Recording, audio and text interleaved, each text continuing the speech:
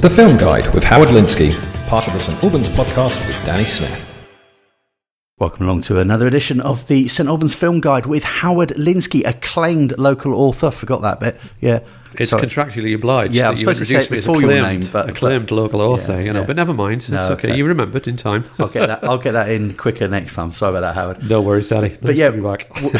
So what we do with the Film Guide is each week different hosts, and this time it is the turn of Howard once again, but each time different hosts will look at the best films to watch on free-to-air TV for the forthcoming week. They'll look at a film that in some way or other needs to be highlighted and remembered, and Howard calls that feature Too Good to Be Forgotten.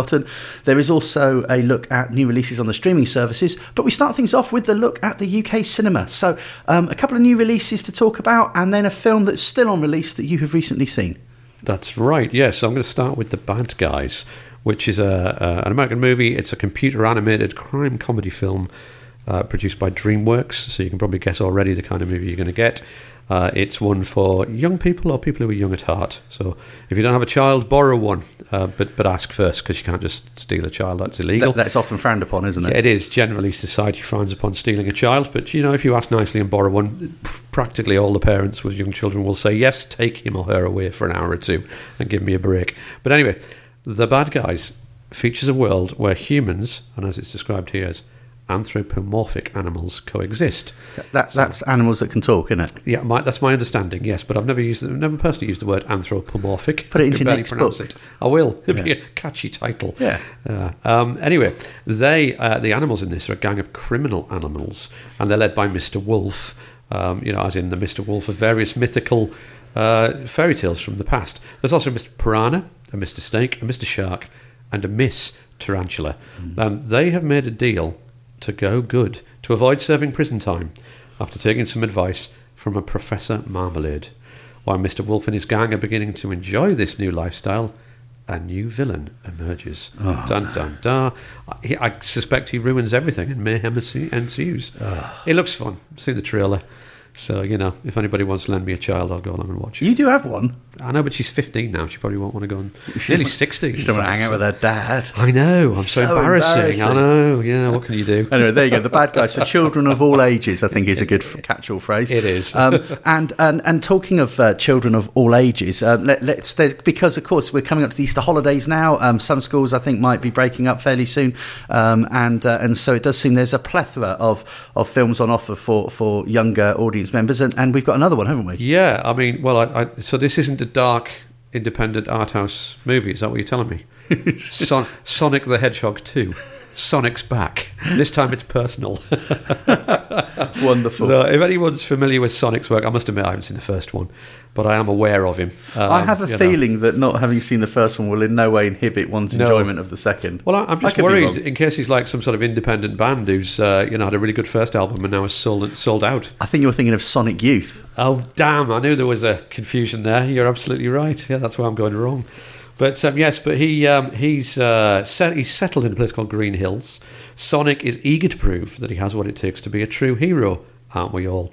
His test comes when Dr. Robotnik returns with a new partner, Knuckles, in search of a mystical emerald that has the power to destroy civilizations. Don't they always, these mystical emeralds? Yeah. Sonic teams up with his own sidekick, Tails, and together they embark on a globe-trotting journey to find the emerald, which I can't pronounce all of a sudden, before it falls into the wrong hands. Because that would be a bad thing if it can destroy civilizations, It sounds like Bond, but slightly less violent, perhaps. I don't know. Is Sonic a punchy type dude? No, he kind of runs along and then jumps through rings a lot. That's what I remember. He's a bit like a Mario dude, isn't he? Something like that, yeah. But anyway, so we've got Jim Carrey's back as Dr. Robotnik. We have the voice of Idris Elba playing his sidekick Knuckles, and some other faces in there as well. If you like children's things, you'll love it, and that's probably if you have kids to amuse. Yeah. Well, again, that kid that you abducted earlier, if you want to take them to that one as well. Borrowed, not abducted. Just in case people misconstrue. Yeah. I gave him back in the end. Yeah. There you go. That's the other one. But there are some other releases, perhaps ones that aren't quite so child-orientated. Indeed there are, yes. So we have True Things, which is a psychological drama film directed by Harry Woodliff from a screenplay by him and Molly Davis. And it stars Ruth Wilson and Tom Burke, both of whom I should imagine regular listeners to this podcast will be familiar with. The Guardian described this as an erotic flop, which is not a good start. Oh dear, but I think you can take stuff for that. Yes, if you suffer from an erotic flop. Do you suffer from an erotic flop? Yeah, if so, give Pele a call. But anyway, this involves Ruth Wilson plays someone who is, I don't know what the actual title would be, but she works at what we would have called back in my day the dole office. So she's helping people find work. Tom Burke walks in there. He's a bit of a bad boy. Don't the girls in these movies always like a bad boy? And a relationship ensues in which she is counselled by everybody around her not to lose her head for this guy because he's clearly a bad un. But does she listen? No, of course not. No.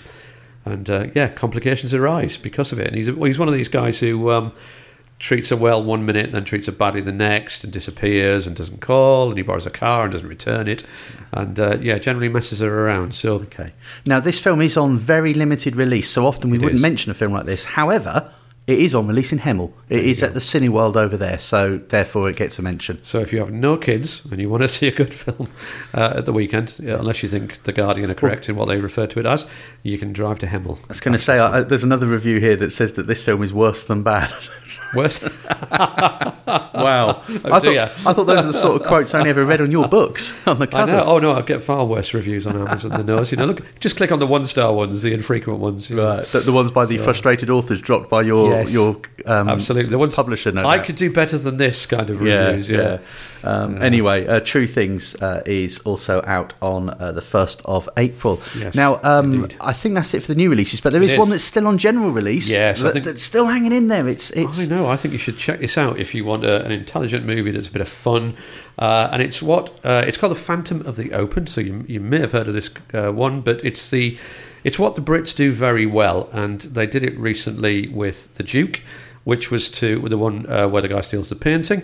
The Phantom of the Open is another one of those stories that covers a great British eccentric, and it's based on a true story, rather like The Duke. The guy in The Phantom of the Open, however, doesn't want to steal a painting. He suddenly decides, in late middle age, that he wants to take up golf, and not only just take up golf, but play golf at the Open, as in the Open, the championship. And he manages to blag his way in by pretending to be a professional. And the reason that he gets in is because the organisers don't believe that anybody would pretend to be a professional who was not a professional. And then he hacked his way around the highest, as in not in a good way, score of golf ever recorded during Open qualifying.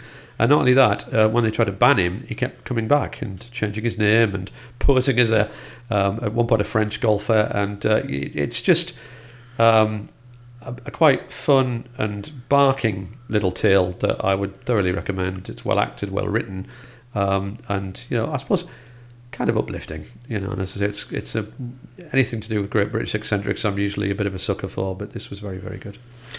And it sounds a little bit like a British version of Tin Cup. I don't know if that's a... Oh, yes, I remember, yeah. Because, maybe there's not a lot of similarity, but that was about a bloke who made it into the US Open, wasn't it? Yes, I have a vague recollection of that one. Was that the Kevin Costner one? Yes, it was. I thought so, yeah. One of my all-time favourite comedies. I think it was a wonderful film. And it's such a good cast. Rene Russo was in it. Right when she was like the top of her game, Don Johnson was in it. Oh, wow. As his rival from when they were young, who was now like the best golfer in America or something, whereas Kevin Costner wasn't, and so there was a lot of rivalry between the two of them. And Don Johnson you could just see he was enjoying every second. He had this massive grin on his face. Yeah, he must have loved playing a villain for once, because back in the day, he was in the 80s, he was Mr. Clean Cut, and and he was a villain, but he wasn't. He wasn't like a moustache twirling villain type. He was set up to be the villain, but he wasn't really a villain at all. It was just that the other guy was just envious of him because he had all this success and he didn't, whereas he felt that he was a better It is kind golfer. of funny the way that films portray things like that, because in real life we'd be going, well, Don Johnson's character, he's worked really, really hard to get where he is, and you have to really respect that. Meanwhile, presumably Kevin Costner's a character was just drinking, chilling, not really achieving anything. Well, I think the film makes the point that Kevin Costner's character didn't really try very hard, whereas Don Johnson's did. So he wasn't really the villain as such, but it worked so well. Cheech Marin was in there as well, if you remember him, Cheech and Chong. Cheech and Chong, yes. And then Don Johnson's partner for many years in his cop show. Nash Bridges. Oh, yes. So, and this is where I think they must have met, 'cause this was a year or two before that programme started. But no, anyway, wonderful film that. But The Phantom of the Open is the British version. So Jim Broadbent, is it? No, he was the one in Duke Who Stole the Painting. This is Mark Rylance. Mark Rylance. Yeah, he's really good. He's Britain's answer to Don Johnson, is he? In this, yes. If you imagine that Don Johnson played a middle-aged shipyard worker with a crane driver, you know. And he has, what was peculiarly funny about it, he has a couple of sons who he sort of passes on his ethos, which is, you know, live the dream, go and do whatever you want to do. Yeah. And in the movie, they become world disco dancing champions, his sons. That happened in real life. Okay. That actually happened in real life. And then what's good about this is that although he was derided by the establishment, because I was going to say when you mentioned Tin Cup, the one thing they probably lack over in America is the snobbery. You know, like if you're good enough, it doesn't matter where you come from. But back in, certainly in the 60s and 70s, the mid-70s where this is set, golf was an incredibly snobbish and hierarchical world, so that your man here couldn't even get into a golf club, let alone the Open. Because golf clubs now are very different. There's no class separation there at all. Yeah, I wouldn't know, because if I swung a golf club, it would probably leave my hands and sail off further than the ball. So I've never quite got around to trying to join. Okay, so The Phantom of the Open is out now, and Howard thoroughly recommends it. Very good. Hi, I'm Matt Adams, the heart of the Hearts Advertiser for over 10 years. Join me and host Danny Smith for the St Albans podcast, a weekly look at the news, views and reviews of the city and district of St Albans. As well as our delve into the local stories that matter, we regularly cover topics including health, food and drink, legal matters, the theatre scene and mental health. Alongside our regular features, we talk to people from our wonderful community, sharing some of the amazing work they do. Episodes are released every Wednesday at 7pm, and you can find us by going to your podcast platform of choice and searching for the St Albans Podcast. Find out more at stalbanspodcast.com. We move on now to the new releases on the streaming services, and highly acclaimed local author Howard Linsky is still here with me. Because you keep calling me highly acclaimed, otherwise I'd be out that door. You're so fast. So we've got one on Netflix and one on Prime Video. So tell us about the Netflix one. Okay, it's called The Bubble, and it's quite a clever idea. It's set in the middle of the COVID pandemic, which is not that long ago, but it refers to the fact that a lot of movies during that period had to be made in a bubble. So this is Judd Apatow's kind of spoofing of this, in which he assembles a group of actors in the script, obviously, and he's in it, and they travel to a closed film set in England to film the 6th instalment of Cliff Beasts, a wildly successful dinosaur-themed blockbuster franchise, which I guess won't remind you of anything at all. But anyway, and then chaos ensues. If you look at the trailer, it's I suppose lots of hijinks and breakdowns and drama. Karen Gillan's in it. You got David Duchovny. Who else we got? Pedro Pascal is in it from The Mandalorian and other such things. Yes, of course. Yeah, Mandalorian. Yeah. So yeah, it looks fun. If you like sort of quirky. Whether it'll live up to the concept, which I think is quite a good one. The idea of like sticking these actors together in a closed film set, because normally I would imagine if you film a film about a film, at the end of the day they all disappear off to wherever, different hotels and different trailers and all that kind of thing, but they're all stuck together, and they've been doing this for a while because they're on movie number 6. Okay, I'm just looking down the cast list here, and so Kate McKinnon, who maybe isn't as well known in the UK as she's in America. I believe that she was one of the stars of Saturday Night Live. Yes, that rings a bell. She's possibly a writer for them as well, maybe? Yeah, I think she might be the one. She's the one who plays Hillary Clinton. Possibly. On Saturday Night Live. And on the grounds that I just said that and it might not be 100% correct, but I think it might be. Fingers crossed. Just delete that later on, mate, if I got that wrong. Well, yeah, certainly. No, Hillary Clinton. Here we go. I just found it. For that. Well done. But anyway, she's very good. Yeah, she's in this as well.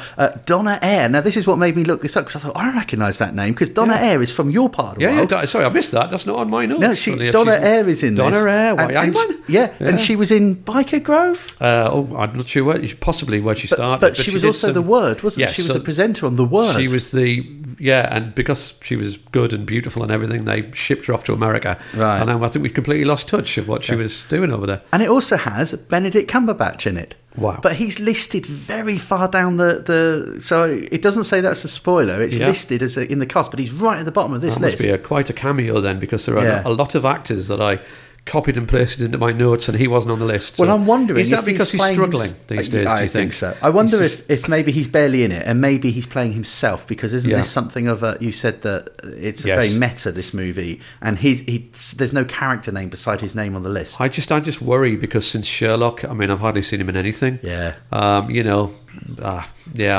worry for the lad, because he's got talent, but is he really achieving what he set out to do? I know. It's been a while since we might have a collection for him. That's a good idea. If you'd like to donate just £2 a month anyway, to keep Benedict in a job. Yeah, if you could. Or Bernadette Cucumber, as my daughter calls him. So that's The Bubble, which is out on Netflix on the 1st of April. Now, also on the 1st of April on Prime Video, we have Joe Bell. Joe Bell, yes, that's an American biographical drama. It's a road movie, basically, and it's from a screenplay by Larry McMurtry and Diana Asana. And I think Larry McMurtry was behind The Last Picture Show originally. Unless I got that completely wrong again, he said, ad-libbing terribly. But the film stars Mark Wahlberg, Reed Miller and Connie Britton, and it follows a true story of a man named Joe Bell who set out walking across America so that he could speak out against bullying and honouring his teenage son, Jaden Bell, who committed suicide after he was bullied for being gay. And I must admit, I didn't realise this was a true story initially. So when I watched the trailer, I thought, well, it's got a good point to make. It's a little bit sentimental, and some of the reviews have criticised it for being a little too sentimental. But when you realise that it is actually based on what happened to someone, I think you're allowed a little bit of more sentimentality than if it was merely fiction. Do you want a Larry McMurtry update? Yes, please. Yeah. Larry McMurtry was the writer of The Last Picture Show. Thank heavens, yes. And Brokeback Mountain. And Terms of Endearment. Oh, wow. So he has a little bit of a pedigree there. He's not done too badly. He's won an Oscar, it says here, and he's won 24 other major awards, and he's been nominated for a further 13. So not too shabby. Bearing in mind The Last Picture Show must be about 1970 or something. He must be 71 on a bit. He's a bit more than that. He's dead, I'm afraid. Oh dear. Yeah. Just when his career was really on the rise. Well, he died last year, unfortunately. But not before completing the screenplay for Joe Bell. Well, apparently Joe Bell was actually made a year or two before. I imagine as we're still getting, there's going to be films. This is it. There is a backlog. Yeah. So although it fits into our criteria of being new, and Amazon Prime 1st of April, it's almost 2 years old. Yeah. So the film was made 2 years ago, but it's only getting released on Prime Video on the 1st of April. These movies are like planes circling the airport looking for a landing strip, aren't they, to land on? That's a really good analogy. Who'd have thought it? From acclaimed local author Howard Linsky. Yes, indeed. I'm going to get a T-shirt with that written on it one day, so that nobody ever forgets. The Film Guide with Howard Linsky, part of the St Albans podcast with Danny Smith. We reached that point in the show where we look at a film that highly acclaimed, very highly acclaimed local author. I like that. That's very good. Yeah, it works, doesn't it? Howard Linsky has deemed Too Good to Be Forgotten.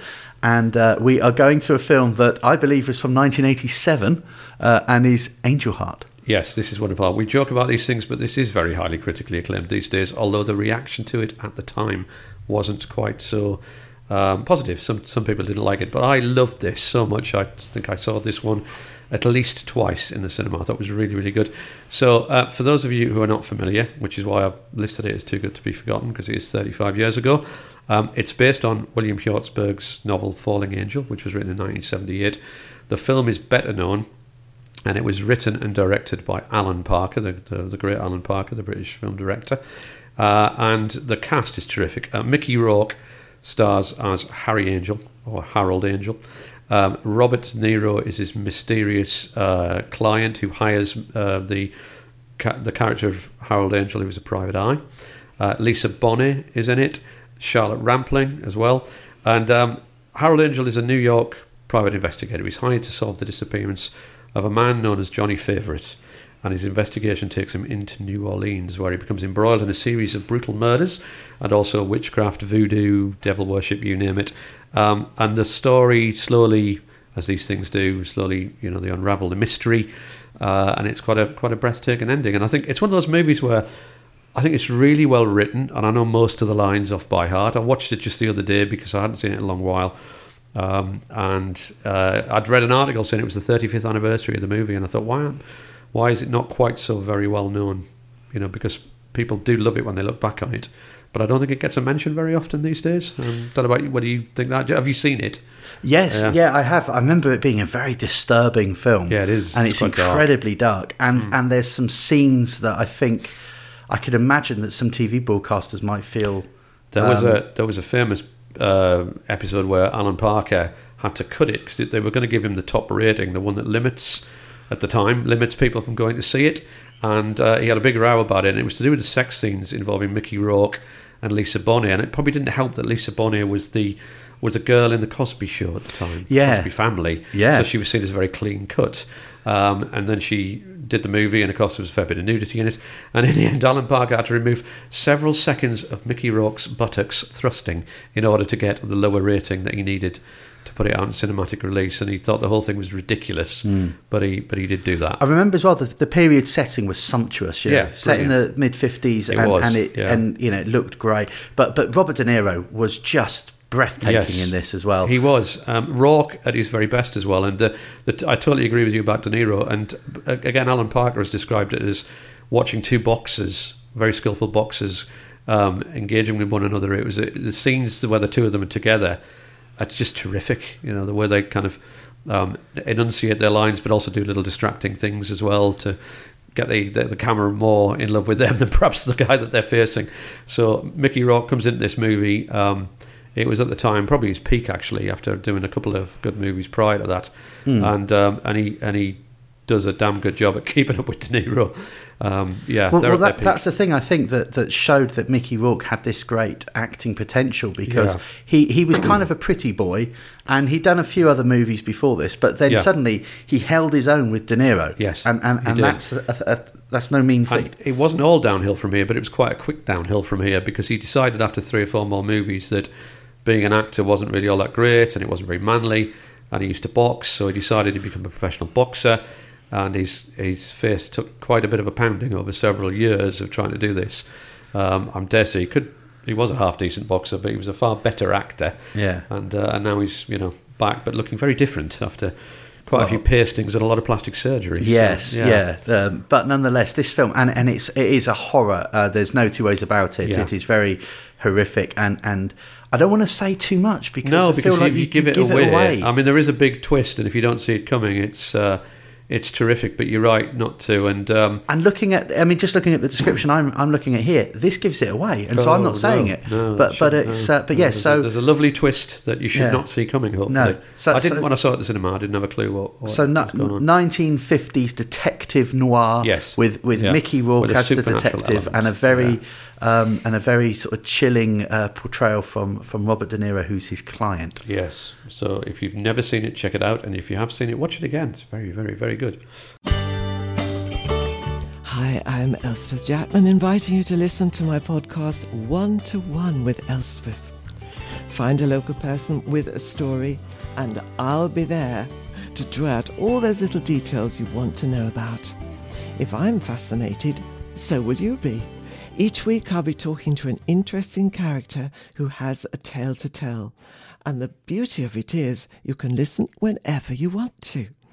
To find the podcast, go to your podcasting platform of choice and search for the St. Albans Podcast. Alternatively, go to stalbanspodcast.com/Elspeth. That's One to One with Elspeth, part of the St. Albans Podcast in association with the Hearts Advertiser. You never know, you could be my next guest. We reached the final part of this week's film guide with hugely acclaimed local author Howard Limsky, and we are now looking at Howard's choice of films on free-to-air TV for the forthcoming week. And we start off with Friday the 1st of April, 9 p.m. on BBC Three. Yes, that channel is back, and it's The Miseducation of Cameron Post. Yes, an unusual title, that one, isn't it? But it's to do with a thing that's peculiar to America, I guess, and it's very controversial. It's aversion therapy. I don't know. I don't think they have it in this country, but maybe I'm wrong. But the idea is that if you're gay in certain parts of America, particularly the Bible Belt, they try to convince you that you're not really gay and that being gay is a choice, and that all you got to do is enroll and go on a course. They believe they can cure you, don't they? Basically, yes. They think it needs a cure, and they believe they can cure you. And despite all evidence to the contrary, particularly a couple of movies and books that have come out from people who've been through this, and even where people have been the guy taking the course, actually teaching the course, who've then gone, this is rubbish, I shouldn't be doing this, I'm just gay. So this one is from a female perspective. It's based on a novel from 2012 by Emily M. Danforth, and it stars Chloe Grace Moretz, who's been in a bunch of stuff over the years. She's pretty good. And she plays the teenager who's sent to the gay conversion therapy, and it's set in 1993. She has a same-sex relationship with a female friend, and her male boyfriend catches them basically in her car together, and outs them both. And so she's sent by her devout Christian aunt to this place, and it just really shows the nonsense behind all this. The sort of, well, God doesn't want you to be gay, and if you love God, you can't be gay, and so here's what we're going to do. And they give them various methods to suppress homosexuality. And of course, some of the people who turn up there are very anti the idea, and others are like, oh yes, I want to be saved. So they really want to be changed, and it's a fascinating dynamic, but it must be awful to go through it if you really are gay. As a Christian, I've recently seen a couple of movies that really disturb me, and this would be, I haven't seen this, but just hearing about this would be one of them, because it is appalling what is sometimes done in the name of Christianity that bears no relation at all to just I guess other faiths suffer the same thing, with the way that Muslims are tarred as terrorists often, so it's nothing really new. But it's almost like you cherry picking bits from the Bible to suit your agenda. The Bible's a complicated book, whether you believe or not. And the fact is, we can all pick a sentence from there that justifies what we do or what we want to do. And I guess that's what they're doing. But and this sort of stuff that does go on in America, it's been very well reported. It's among the Bible Belt part of America, this would be.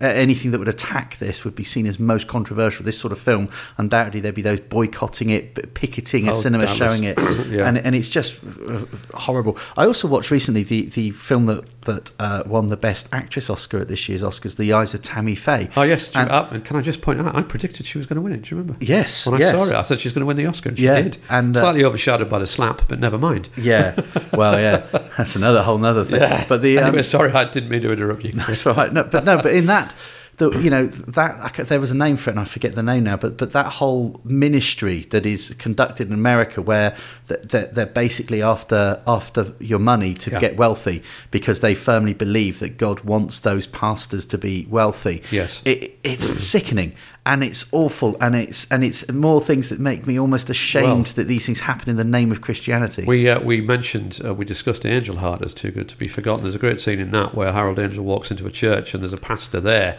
trying to get money out of people, and he shouts at the congregation, and they're all whooping and hollering, and he says, "People have been talking about me, saying I'm driving around in a Cadillac. If you love me, I should be driving around in a Rolls Royce." And they're all waving money at him at this point. And you think, really, should you be? Well, I saw after watching The Eyes of Tammy Faye, I found myself watching a YouTube documentary all about a pastor in America who, within the last few years, had been after trying to raise $56 million to get himself an upgraded Gulfstream jet, because the one he had wasn't luxurious enough, and he had to stop in places. He couldn't go direct from one place to another. I suspect God whispered in his ear and said, "What you need is a better jet." It's just horrific, isn't it? And the guy said something like, "Do you think if Jesus were here today, he'd be going around on a donkey?" I thought, oh man, that's dear God. awful. Oh. Anyway, The Miseducation of Cameron Post it sounds like a very thought-provoking film. It is, and it's well handled, I think. It's a good film. And it's on BBC Three, 9 p.m. on Friday the 1st of April. Let's move to Saturday the 2nd of April. And this is one of those films that's on my list of films that I want to see, because I know I'll enjoy it, but I've not got around to it yet. I absolutely love it. I got a recommendation from a friend years ago and watched it. And there's been spin-off TV series of it, which are good. But What We Do in the Shadows, watch the movie. It's a 2014 movie. It's on BBC One at 11:15 p.m. on Saturday the 2nd of April. And it is I was going to say documentary, but it's not really. It's a mockumentary, isn't it? It's a New Zealand mockumentary. And it's basically about a camera crew that follows a bunch of four flatmates, who just happen to be vampires. Immortal vampires who've been around for a while. So as you can tell, you can probably tell, it's comedic in its theme and it is hilarious. So these vampires share a flat in Wellington, of all places in New Zealand. Viago, Vladislav, Deacon and Peter. And Peter's like 2,000 years old. He barely says anything. He looks like Nosferatu. But the rest of them have to navigate the modern world. And they do this with varying degrees of success. And they also meet new people and occasionally kill them, but also befriend them at times. And one of them, who accidentally sort of accidentally becomes a vampire, it's not intended at the time, he is able to give them a more modern outlook on life and sort of take them to nightclubs and get them in and all this kind of thing. And it is just, honestly, from the beginning to the end, it's hilarious. They also have rivals in the area who are werewolves, and they end up rowing with each other, sort of facing off like a rumble, like they're going to start hitting one another. And one of the werewolves tells off one of his mates for foul language and says, "Look, we're werewolves, not swearwolves," And it's one of many lines that made me chuckle throughout. Yeah, and the director or the writer of it, or one of the writers, I can never pronounce his name, Taika Waititi. Why do you think I didn't try? I left that to you. I just stitched it up like a kipper there, didn't I? But he's really having a career now, isn't he? Yeah, he's doing so well, and has a great comedian, a great comedy actor and writer, and director, making quite a name for himself as a director. Definitely. And he's won an Oscar as well. He won for Best Adapted Screenplay for Jojo Rabbit, which he also starred in. Yes. And he's also part of the Marvel Cinematic Universe as well. He's a voice of one of the people in that or something. I don't know. He's a busy lad. Yeah, but I saw a film that he wrote, which I absolutely loved, called Hunt for the Wilder People. Which another one. I haven't seen it. But, is it good? It's so good. And he was the. I think he did direct it. In fact, it was his film that he did after What We Do in the Shadows. But he also directed some episodes of The In-Betweeners. Oh wow. According to my notes here. I feel incredibly unproductive compared to him. It's not the British version. Oh, right. That might be why, because I was suddenly thinking, what's it? So I'm guessing... No, it's the American version. I didn't know he directed. No, I didn't. I can't imagine what that would be like, but I suppose they did The Office quite well. And, but he directed. But he's done lots of. He's got lots of things coming up, including a Star Wars film that he's directing. Apparently, that's in the pipeline, like in his spare time or something. Yeah, jeez, honestly. But dear me. Very. It says here he's got a Star Wars film in the pipeline coming up. He was in The Mandalorian and he directed an episode of that as well. But a man does not sleep. No, I'm very impressed. Anyway, that's the film on BBC Three, 11:15 p.m. on Saturday the 2nd of April. What We Do in the Shadows. Let's move to Sunday the 3rd of April, 11:40 p.m. on 5 Star, Red Dragon. Yes, I'm guessing you might have seen this one. It's very, very good. So it's the 2002 psychological thriller film based on the 1981 novel by Thomas Harris. It's a prequel to Silence of the Lambs, and it sees FBI agent Will Graham, played by Ed Norton, enlisting the help of serial killer Hannibal Lecter, Anthony Hopkins himself, to catch another killer, Francis Dolarhyde, who's played by Ralph Fiennes.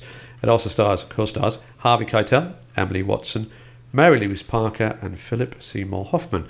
And it's a really good adaptation. Now, it's surprising they did it in a way. I mean, obviously Silence of the Lambs was massive, but this is a novel that's previously already been adapted into a very good movie called Manhunter in 1986.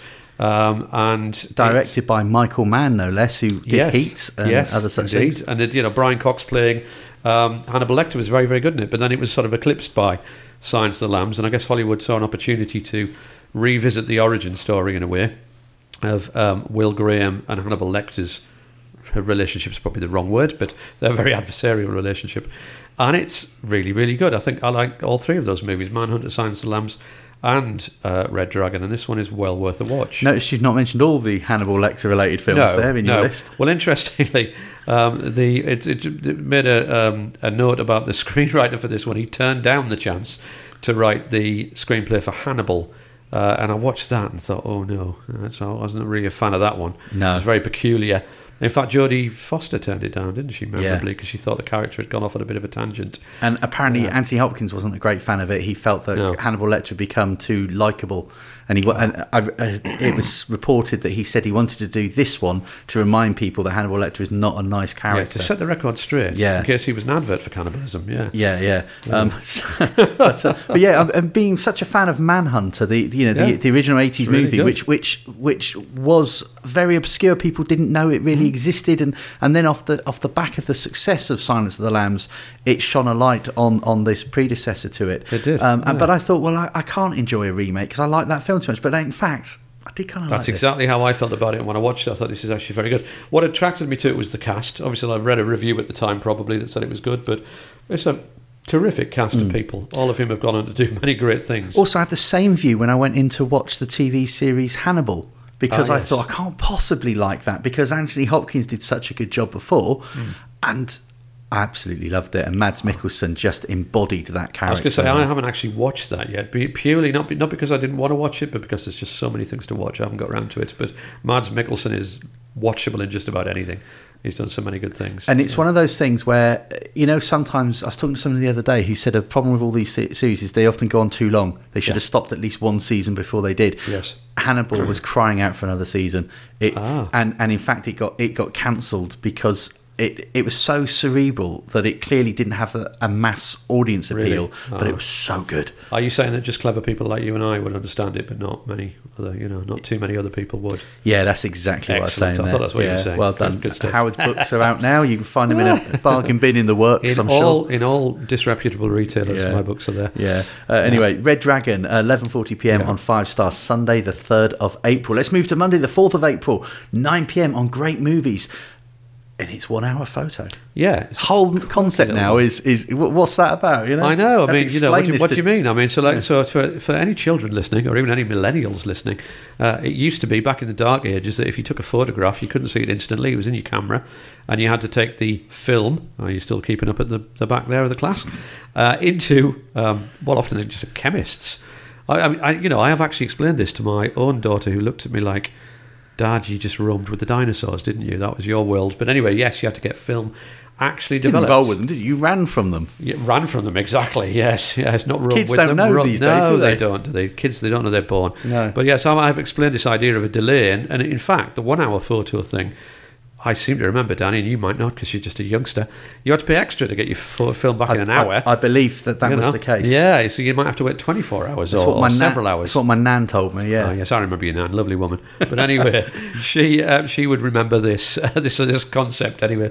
And the concept behind it is quite a clever one for the era. So this is 20 years ago now. And Robin Williams, who didn't normally play, in effect, the villain, but he plays one in this. And he's a guy called Cy Parrish. He's a photo technician, so he does the developing of the film, turning them into your prints. And because he lives alone with no friends or love life and lives only for his work, he considers what he does a vital service. And his favourite customers are the Yorkin family. He's developed their photos for many years, and he becomes a little bit obsessed with the family. And nobody realises that he's secretly copying these prints and taking the prints home, almost as if he's part of the family. And then he realises that the husband of the family is having an affair, and it flicks a switch in him. It pushes him over the edge because he can't believe that the husband has betrayed this perfect family life that he's got and that Cy doesn't have. And so he takes the stalking up to another level. And that's when it gets, psychologically interesting, shall we say. Yeah, good. He occasionally played against type, and when he did, he showed quite what a talented person he was. Insomnia was another film I remember. Yes, I remember that one, with Christopher Nolan, wasn't it? And Al Pacino was in that, wasn't that's he? Right. And in that, he played a very different character as well, and was very good. And it made a change because he was great doing his thing, family sort of entertainment stuff where he was wacky and zany and all that. But occasionally, when he reined it in and he did something a little bit different, he was pretty good. Understood it. He was clearly he could act, not just be the comedian. So we tend to think of him as like the character in Good Morning Vietnam or Mrs. Doubtfire. But this one, check it out, and he does look quite chilling in this. Yeah. Worth a watch. That's 1 hour photo. That's the film that Howard has chosen for Monday the 4th of April, and it's 9 p.m. on Great Movies. So Tuesday the 5th of April, 9 p.m. on Great Movies, and I agree again that I think these films are living up to the channel's title. It's Summer of Sam. Yes, I mean they're doing what it says on the tin on Great Movies at the moment. So Summer of Sam, I really like this. It's different. I think it's one of the things I liked about it. It's directed by Spike Lee. It's a 1999 American crime thriller movie about the killer, David Berkowitz, who was christened the Son of Sam. Is it about him? Well, when I say it's about him, it's about the world around him, the chaos he causes just by existing. So, you're right. It's not about him as such. It doesn't follow him. It follows the impact of his crimes on the world in his immediate area. Yeah, because that's the backdrop of this, isn't it? Yeah. So he's not really seen much until the very end, and then it's not. But the fact is, there is a killer out there. He's shooting couples who are parking up in cars, kissing or whatever, and then he just goes and shoots them. So people are living in fear that they could be next, or that their sons or daughters could be next. So there's a lot of paranoia, a lot of fear about it. And during the course of this movie, the Spike Lee focuses on two other characters, not David Berkowitz. We got Vinny, who's played by John Leguizamo, who's done a stack of things, who I always remember from Carlito's Way, but he's done loads of other good stuff. And he's in a marriage that's faltering because he's cheating all over the place. And the other character is Richie, played by a young Adrian Brody, who is Vinny's childhood friend, who has come back from London having embraced punk. Like punk fashion and punk music, and standing out even more than punks did in London, because there aren't many of them in the Bronx. But yeah, so it follows their story, and one of the aspects of it is that suspicion starts to fall on Richie because he's so weird in their eyes. I mean, not necessarily in the London punk scene, but in their world, they start to think maybe he's the killer, which is a real leap. But morons do make big leaps like that, don't they? And so it follows the dynamics involved of their friendship, the environment they're in. Vinny his marriage starts imploding. Richie, his whole life starts to implode.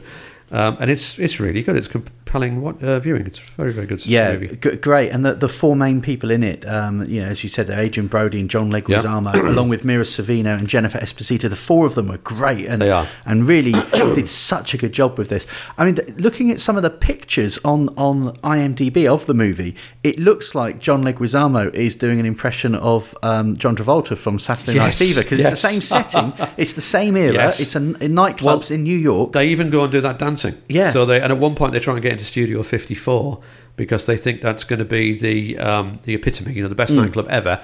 So he goes out with his girlfriend, is turned away, but because someone likes the look of him, they go, come to this other place, and they go to Plato's Retreat, which is not that kind of nightclub. Yeah. It was a big sort of free sexual movement nightclub thing, and he ends up in there by accident at one point. But unless maybe it's a long time since I've seen this movie, but I don't recall at the time thinking, oh, he's just trying to be John Travolta from Saturday Night Fever. So whilst in some of these images he looks like him, I think he just dresses like him, because not everybody did, but guys who wanted to go disco dancing with their girlfriends and twirl them around the room were probably going to have the hair a little bit like John Travolta, probably going to wear the suits. And he does that when he goes out on nights out. But, and also, yes, that John Travolta from that film in that time would have been such an inspiration to people that lots of young men in the late 70s would have been trying to look like him. Absolutely. So it does make sense. But yeah, it's a great film, and if for a lot of people, they wouldn't admit it necessarily, but a guilty pleasure is, I think, serial killer films, especially ones based on real life things, and this is not so much about the Son of Sam as about, like you say, the impact that he had on the community. The fear that spread through that community, particularly for young people going out and their parents who are going like, be careful. And at one point, Mira Sorvino's father gives her a wig to wear so that she changes her hair colour, because they get this theory that this Son of Sam dude only ever kills women of a certain hair colour, and she has to wear a different wig. And it's a bit like what was that TV series called? Was it Ripper Street, the one that was with Jerome Flynn and Matthew McFadden? You may very well be correct there. Where it was the backdrop to Jack the Ripper, and the aftermath, and what it was like to live in the East End of London At the time. the time, living with the fear. but it wasn't directly about Jack the Ripper. No. And in the same way, I guess this has that relationship to the son of Sam. I was in Huddersfield in the mid-'80s at college there, and there was still a little bit of aftermath of the Yorkshire Ripper. You'd speak to people and they would tell you how scary it was, and occasionally we'd walk home and someone would go, oh, well, yeah, under that bridge, that's where this happened. And, they remembered everything that had occurred, and where the bodies were found and the fear they felt at the time. So. Yeah, of course. Okay, that's Summer of Sam, 9 p.m. on Great Movies, Tuesday the 5th of April. Let's move to Wednesday the 6th of April, and a very different film in terms of its tone and style, but no less great. It's 9 p.m. on BBC Two, Stan and Ollie. Yeah, I like this one. It was, they're not on TV as much as they used to be, but when I was a kid, they'd do reruns of... Oliver Stan Laurel and Oliver Hardy's comedy, and I remember growing up and watching them occasionally. And my elderly relatives would confirm that they were a huge hit at the time when they were growing up at the cinema. So this follows them. It's a biographical comedy drama film. It's been described as, and it follows them in the later years of their lives where they were trying to make a bit of a comeback. So they'd been massive. And then it follows the true life story of when they both came over to the UK to relaunch their careers, and with dramatic effect, because Oliver Hardy's health is bad and he's been advised not to do this really, and it's one of those things where you could keel over at any point. So there is an added element of drama to what they're trying to do, and initially people don't really care about them. People don't really remember them. Well, they remember them, but they think of them as a past thing. And now there are new guys, new kids on the block in that era. And they're really well played by Steve Coogan and John C. Reilly, which sounds like an unlikely double act. But then Stan Laurel and Oliver Hardy were an unlikely double act as well. But they both nailed their characters, didn't they? Yeah, I thought it was very good. So that's well worth a watch. And made by the same people who made Philomena. So this was also produced by the Steve Coogan's production company and written by his collaborator Jeff Pope. And it has a lot of that same warm sentimentality about the movie. Yes, I think so. It wasn't too sentimental, but there was a real true life thing about their act. I mean, they fell out and they argued, but they loved one another. And when Oliver Hardy did eventually succumb, and died in the period beyond this movie, Stan Laurel wouldn't work with anyone else, and he wouldn't work on his own. No, because he just thought that they were who they were, and that was it. I remember it saying in the closing credits, where it gave you an update of what happened to them at the end of the movie, and it said that right up until he died some years later, Stan Laurel kept writing sketches for Laurel. He wrote them up until the day he died, even though he knew they'd never be performed. No, which makes you think about what was going on in his head. And it was a way to keep them alive, I suppose. It was a love story as well. It was about platonic love between these two guys who even though you knew that they had fallen out, and you knew that there was a big period of time when they then didn't work together, that it was you never really saw much of that in the movie. You never saw them really exchange a crossword, but you knew that it was there, and there was an undercurrent. Yeah, and it's one of those, a bit like when a family can fall out over a misunderstanding, or it was they didn't intend to have a big rift between them. But I thought it was just... But the fondness and the affection that they had for one another came through in the movie, I think. Yeah, and it could you could describe that movie, and it could sound like the sort of movie that I would hate, that I think, it's going to be so nauseating, but it wasn't. No. They handled that really well. They did not lay it on too thick. No, you're right, absolutely. And I think Steve Coogan's very good. We tend, again, not to always think of him in roles like that. We tend to think of him a bit more as an outright comedian, but I thought he played the character really well. Yeah, really good. And they both work. John C. Reilly, in other things I've seen him, has always been something of a farcical comedic character, and in this, he really they both embodied the parts they were playing so well. They did. That's Stan and Ollie, 9 p.m. on BBC Two, Friday, Wednesday the 6th of April. We move to our final film of the week. We've already mentioned this once in a manner of speaking. We have. Thursday the 7th of April, 10:40 p.m. on Film 4, The Inbetweeners. Yeah, I mean, we mentioned before that if you're a child at heart, go and see the kids' movies, but this is if you're a teenager at heart, really. The Inbetweeners, anybody that's seen the TV episodes know what they're like. They're rude, they're crude, they're immature, they don't get it, and that's why it's funny. And this was meant to wrap it all up at the end of, I think, 4 seasons of the TV series, something along those lines. And it follows them when they go on a holiday at the end of their final year at school together. And it stars the usual cast members. They get into all sorts of scrapes that really are irrelevant for me to describe here, but just watch it, if for no other reason, to watch that clip of them dancing across the dance floor to reach the girls. You know, they're at the bar, the dance floor's empty, there are 4 girls at the other end of the dance floor sitting there, and instead of strolling over, they decide to nonchalantly dance toward them, and it's hilariously inept, and it's worth watching the entire movie just to see that clip, really. But I wouldn't say the plot's irrelevant, but the plot doesn't matter as much as the fact that they end up doing cringeworthy and very funny things.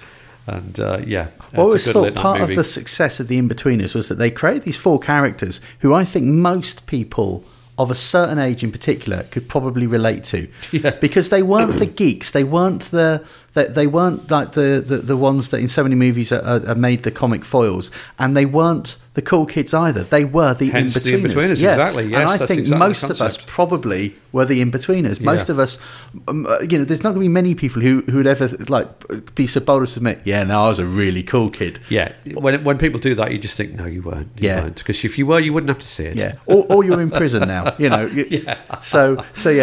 It's for most of us, we probably were something of the. So these characters were so well rounded. I won't ask you which one you were, but I'm now visualising whether you took a briefcase to school or whether you did something a bit more out there. But you can tell me after over a pint. I don't want to admit anyway. But I could relate to these characters a little bit, and I'm sure a lot of people could if they were being honest. I think you're right. Very funny, and so it was such a big hit as well. And having spun off from a TV series, that doesn't always work. Just ask Catherine Tate right now. Yes. Her film I haven't seen that, but it's being panned, isn't it? Really dying badly. A gruesome death. Yeah. The Nan movie is not doing well.